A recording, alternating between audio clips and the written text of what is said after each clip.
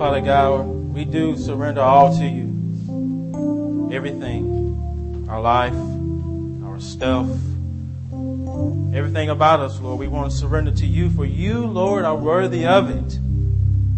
For we are not our own. For we are bought with the price, your precious blood. In a life that we should not live, we live by faith in you, Lord, our Jesus, our Savior, our Sustainer. And Father, as we come to the preached word, I pray that you would take my voice and make your name great. And this is not about Alex. This is not about my preparation. This is not about my reputation, but it's about your reputation, your name, your glory. And oh Spirit, use this broken vessel to make Jesus' name great. He must increase and I must decrease daily. In Christ's name I pray. Well, happy Easter to everybody. All right. Well, every year around this time, Jesus gets a little more airtime in the media. Around Easter time and also around Christmas time, he gets a little more airplay. And on Tuesday night, this past Tuesday night, I saw something on the History Channel called The Real Face of Jesus is what it was called. Now, I don't know how many of you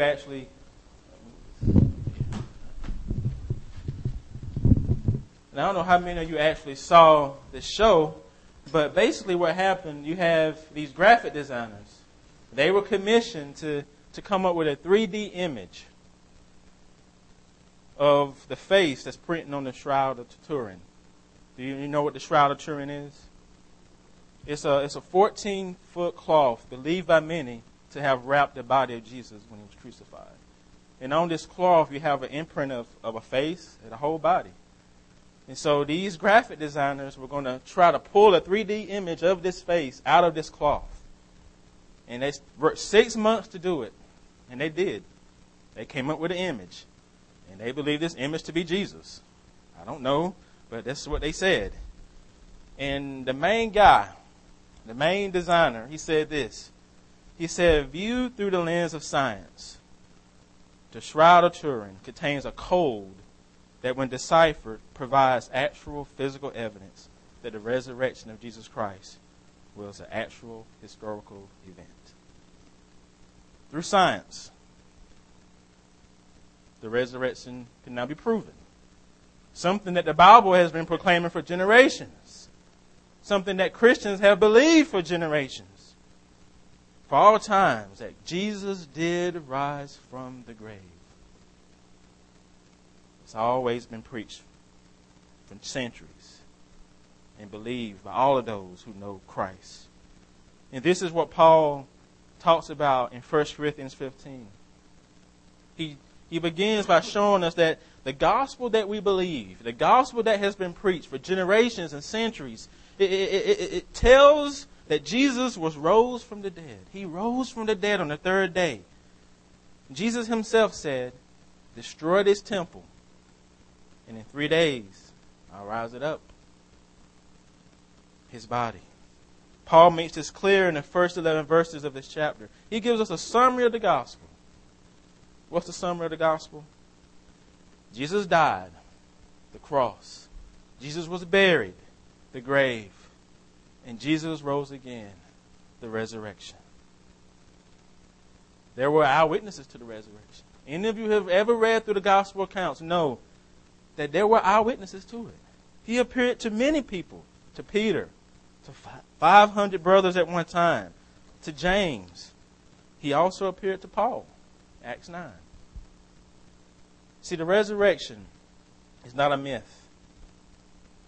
It's not a fairy tale. It's not religious superstition.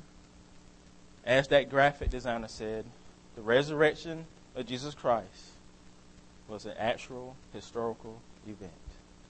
It happened. It happened. You see, our society, we love heroes. We love those who may appear to be saviors. Professional athletes, singers, movie stars. Everyone has a hero. Everyone know about the miracle on the Hudson. Have you heard about that story? You know, he had this airline pilot. He safely landed this airplane on the Hudson River, and he was named a hero because he saved lives. The miracle on the Hudson. He was praised for being a hero. We all have them. The movies that you watch. Braveheart. Everyone loves Braveheart. William Wallace, the hero, the savior. The Matrix, Neo, the savior. Gladiator, Maximus, the redeemer, the savior. All those guys died. They were heroes, but they all died and they were in their graves. They did not resurrect. What about real life heroes? Martin Luther King, Gandhi. Religious heroes, Muhammad, Buddha. All heroes. All did great things. They all died. But they never claimed that they were going to rise from the grave. That's only one. Only one. There can be only one. And who is that? That's Jesus. Destroy this temple. In 3 days I will rise it up. No other person in all of history has made those claims. Destroy this temple. In 3 days, I'm going to rise it up. Now, in our passage, we have a problem. What is that problem? There were some in the Corinthian church who were Christians who were saying that the resurrection of the dead was not true. It wasn't going to happen. It wasn't going to happen. There was not going to be a bodily resurrection. This is a red flag. You can't make that kind of statement. And listen carefully to what I'm about to say here, because this is important. You see, there's a connection between the resurrection of Jesus and the resurrection of his people in the last day. You see, all Christian theology, doctrine, truth, is connected like links in a chain. If you mess up one link, you mess with other links. So you can't say that the resurrection of the dead didn't happen. It's not an isolated statement. Because if the dead does not rise, something else must be true. Something else must be true if that statement is true. You know what that means? If the dead has not risen, then not Jesus. Jesus didn't rise from the dead either. You see what I'm saying here? That there's a connection. That no Christian truth is isolated from all the other parts of the truth, other Christian truth. They're all connected together. If the dead did not rise, not even Jesus rose from the dead. This is what Paul is saying here. He's going to give them the logical consequences if the resurrection was not true. If it was not true, this is what it means. See, I know all of us here, we're Bible-believing Christians. You know, we live in the Bible Belt. You know, we know the resurrection happened. I mean, it's in the Bible, Alex. Yeah, of course we believe it. We know it's true. But I sometimes wonder, do we value the resurrection as much as we value the cross? Think about the songs that we sing. How many songs are just about the resurrection? Celebrating the resurrection. When you share the gospel with folks, when I share the gospel with folks, do we make the cross central only? Do we say, Jesus died for your sins. He hung on the cross for your sins. And oh yeah, he rose from the dead on the third day.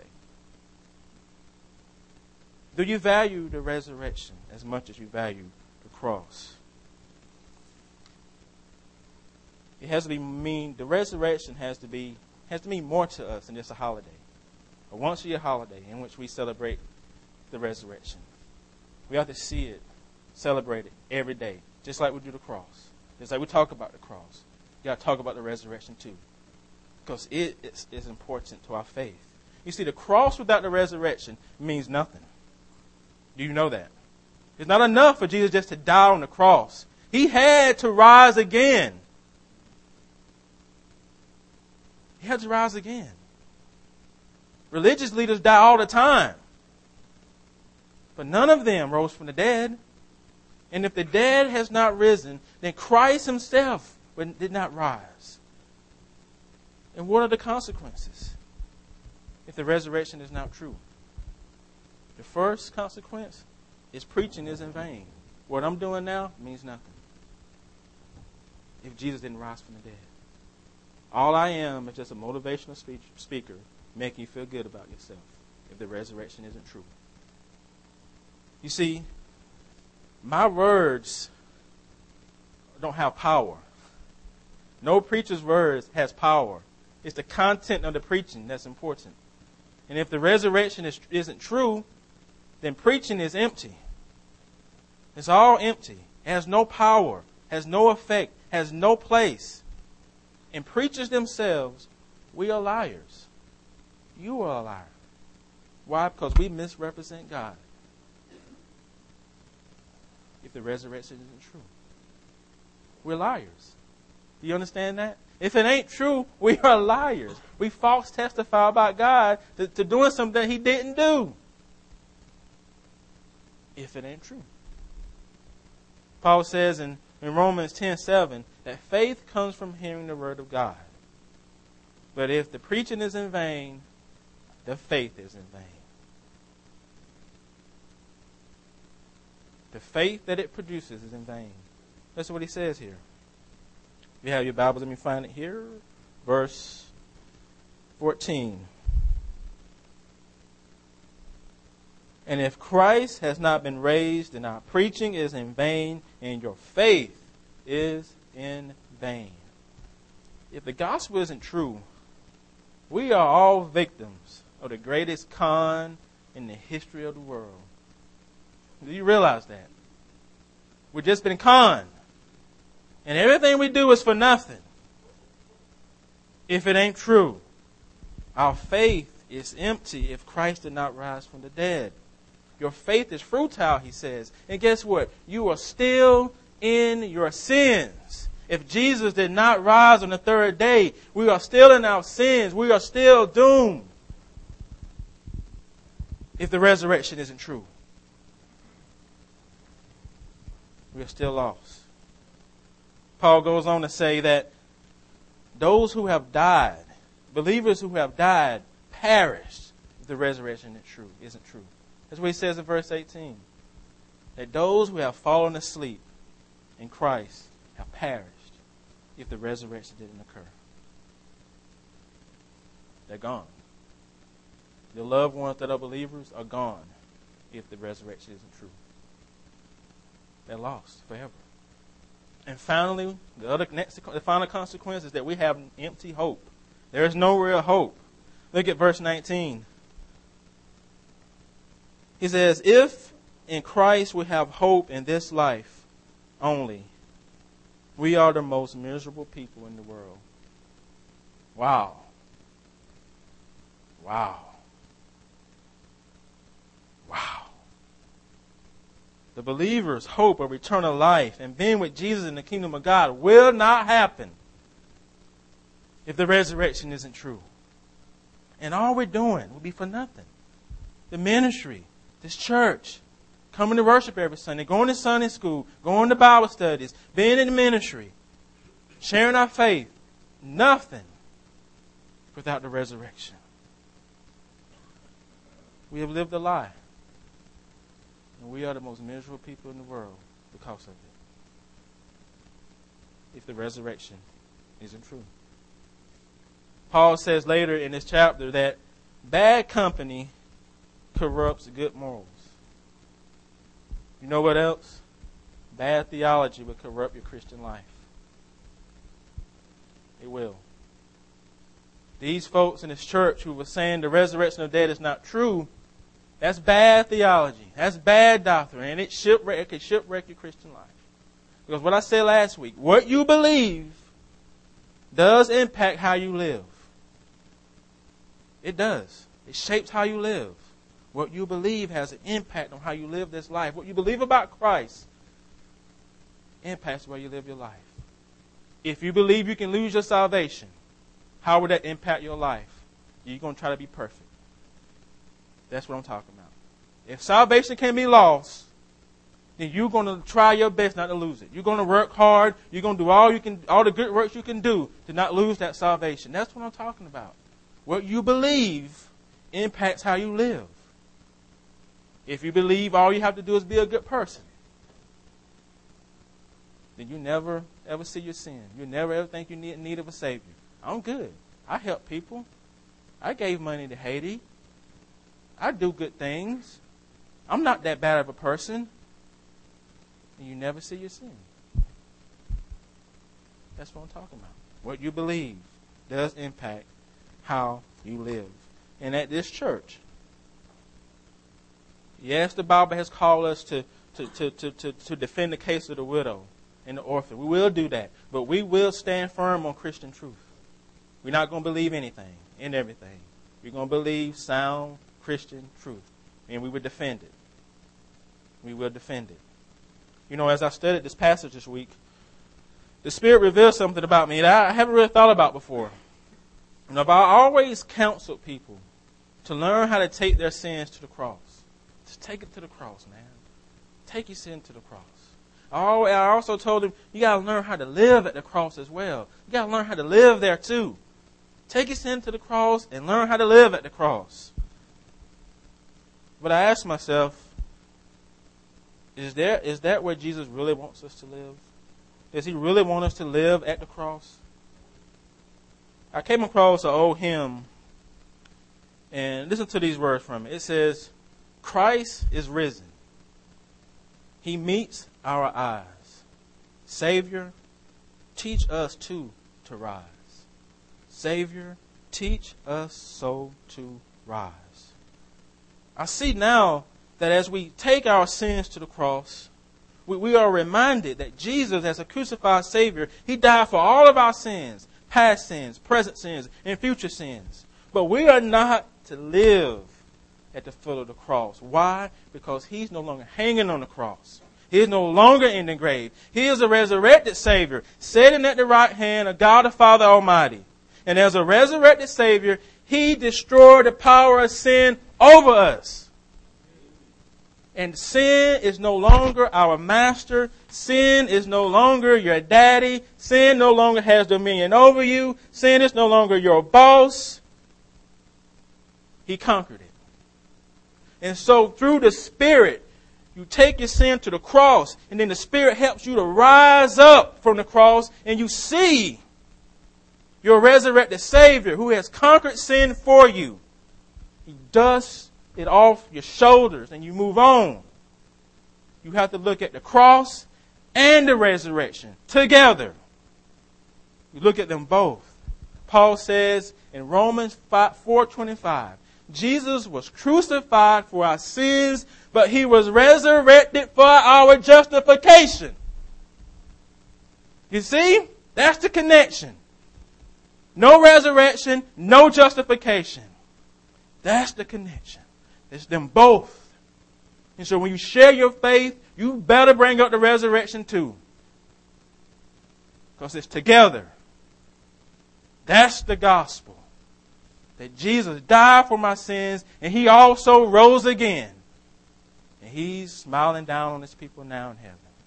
A crucified Savior, a resurrected Savior. Embrace them both. The cross and the resurrection. This is why Paul says in verse 20. In verse 20 he says, but in fact, Jesus has been raised from the dead. Now Paul, he's moving away from these if statements. He's bringing us to statements of truth, statements of fact, the certainties of the resurrection, the positive consequences of the resurrection. And he says, Paul is rolling up his sleeves here. Now it's time for me to tell you this is what the resurrection really means for you. That Jesus continues to live as a resurrected Savior. The tomb was empty. He is no longer in the grave. And he is the first fruits of those who are raised from the dead. Verse 20 says, but in fact, Christ has been raised from the dead, the first fruits of those who have fallen asleep. The term first fruits, it's a farming term. Now, it indicates the nature and the quality of the rest of the crops that came after it.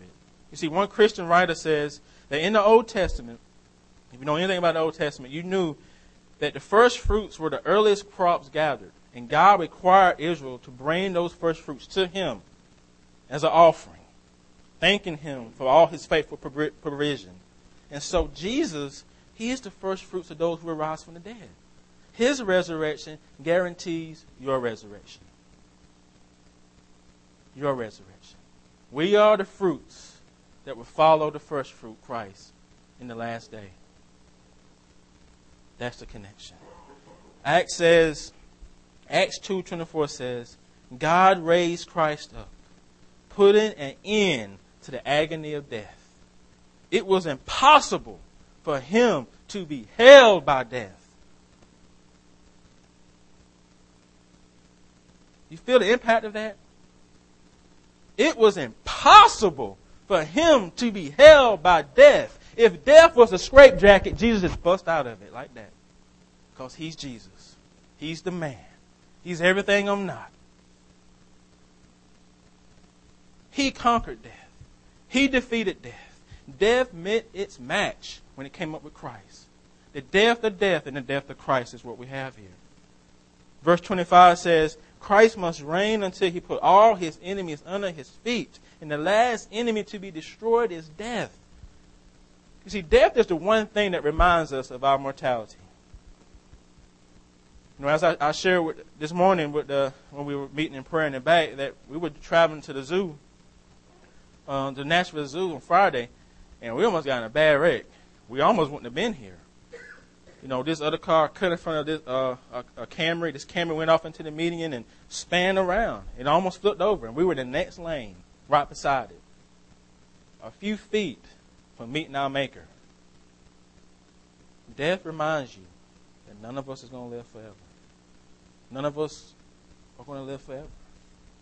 And in our culture, we want to find ways to avoid it. We want to find ways to live longer.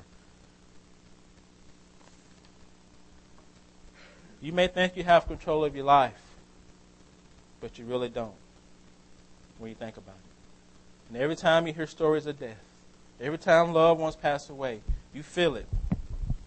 You feel it right here, man. Man, life is short.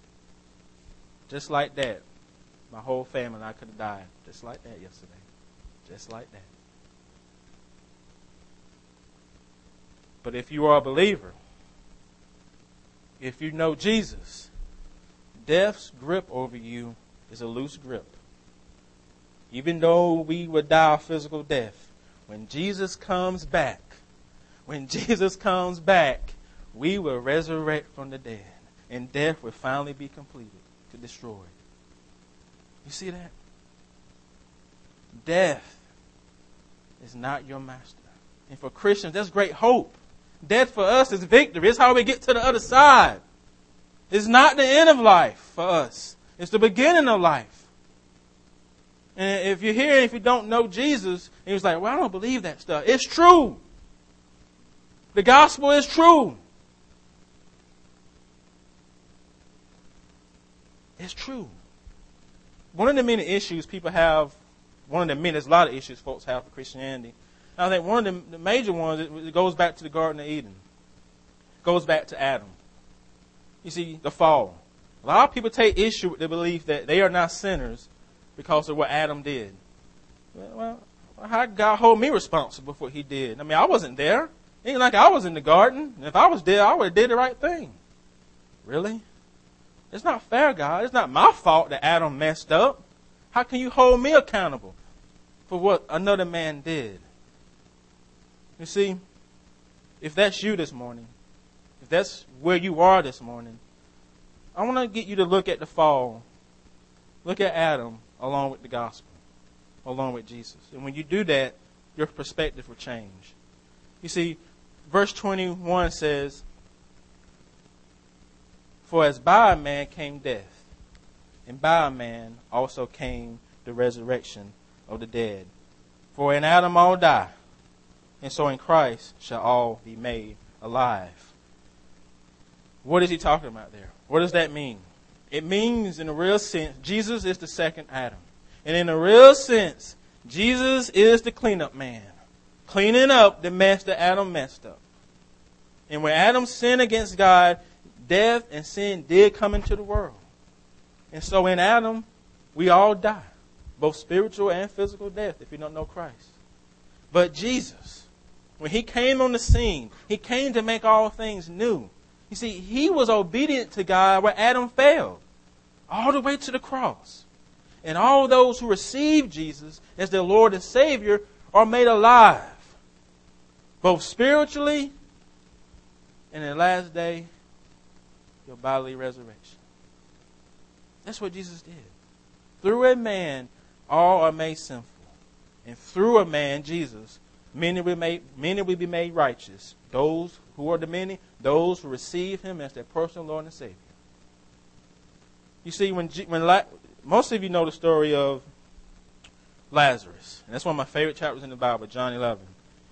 Jesus' friend Lazarus, he became ill and he dies. Jesus says Lazarus has fallen asleep. And when Jesus finally gets to Bethany, Lazarus was already dead 4 days.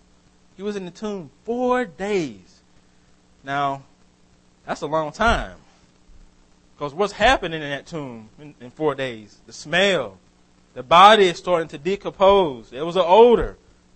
But listen to what Jesus says when he shows us on the scene. Beginning in verse 38, John 11. It says, Then Jesus, deeply moved again, came to the tomb. It was a cave, a stone laid against it. Jesus said, Take away the stone. Martha, the sister of the dead man, said, Lord, by this time there will be an odor. He was been dead 4 days. Jesus said to her, Did I not tell you, if you believe, you will see the glory of God? So they took away the stone. And Jesus lifted up his eyes and said, Father, I thank you that you have heard me. I knew that you always hear me. But I say this on account of those standing around, that they may believe that you sent me.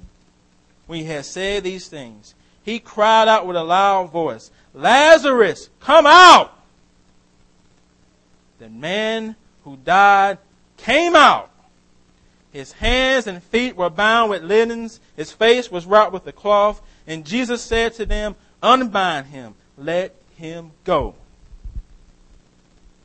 Lazarus, come out. Dead 4 days, body decomposing. And Jesus just called him out of the tomb. And what Jesus did here for Lazarus, he does for us spiritually, and in the last day, he'll do for us with our new bodily resurrection. See, before you came to know Christ, all of us were dead spiritually. Your soul was dead in your trespasses and sins. And when he called your name, your soul woke up. I hear it. Here I come, Jesus. The Spirit brought life to your dead soul, and you received Jesus as your Lord and Savior. Did you hear it this morning? If you don't know Jesus, is he calling your name? Did you hear it? See, many of you here this morning, you have on your new Easter outfit. Looking good, I might say. And one of the things you know about Easter outfits, you're not going to have the same Easter outfit next year, are you? Are you going to keep the same outfit? Some of you are going to go get new outfits. Or some of you are going to be a little bigger next year or get stains on it or something. Hey, come on. Just flow with me. And every year you get a new outfit. Every year you got to get a new outfit. But Jesus, don't you just love that phrase? But Jesus will give you an outfit that's beautiful and free. And when you receive him as your Lord and Savior, he takes away all your sins. You see, the outfit he gives you, you don't have to put it on your credit card. You don't even have to put it on layaway. He gives it to you for free. And when he takes away your sin, he gives you all of his righteousness. All of his goodness he gives to you. He gives you his righteous Easter outfit. You don't have to replace it every year. It's beautiful. It covers you for the rest of your life. And what did the hymn says? This is all my hope and peace. This is all my righteousness. Nothing but the blood of Jesus. That's your Easter outfit. And if you don't have it, you can get it. All you got to do is say, Jesus, I accept you as my Lord and Savior. Let's go to the Lord now. Prayer. Father God, I thank you that, Lord, you're good. I praise you that you are a faithful God. And I pray that as we prepare for the Lord's table, that you help us to remember the resurrection. That you're not in the grave. And I pray that would change our life, change the way we live, change what we believe. That our Savior is a resurrected Savior. That He's in heaven right now, alive and well, and getting ready to come back as a conquering King. In Christ's name I pray. Amen.